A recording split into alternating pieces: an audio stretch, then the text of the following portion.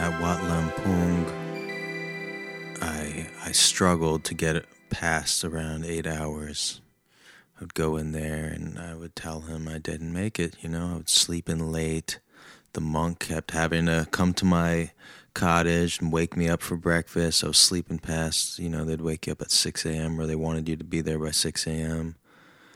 I was generally lethargic. I was listening to music while meditating. My head was not in the game anymore.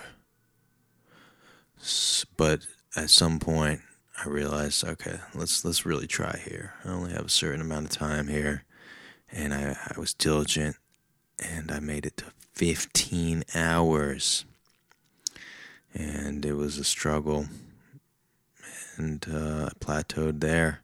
But the whole idea is you would make it to 24 straight hours of meditation. They would bring you food to your cottage, and on the last day of the course, you'd do that. What's the longest you've ever meditated?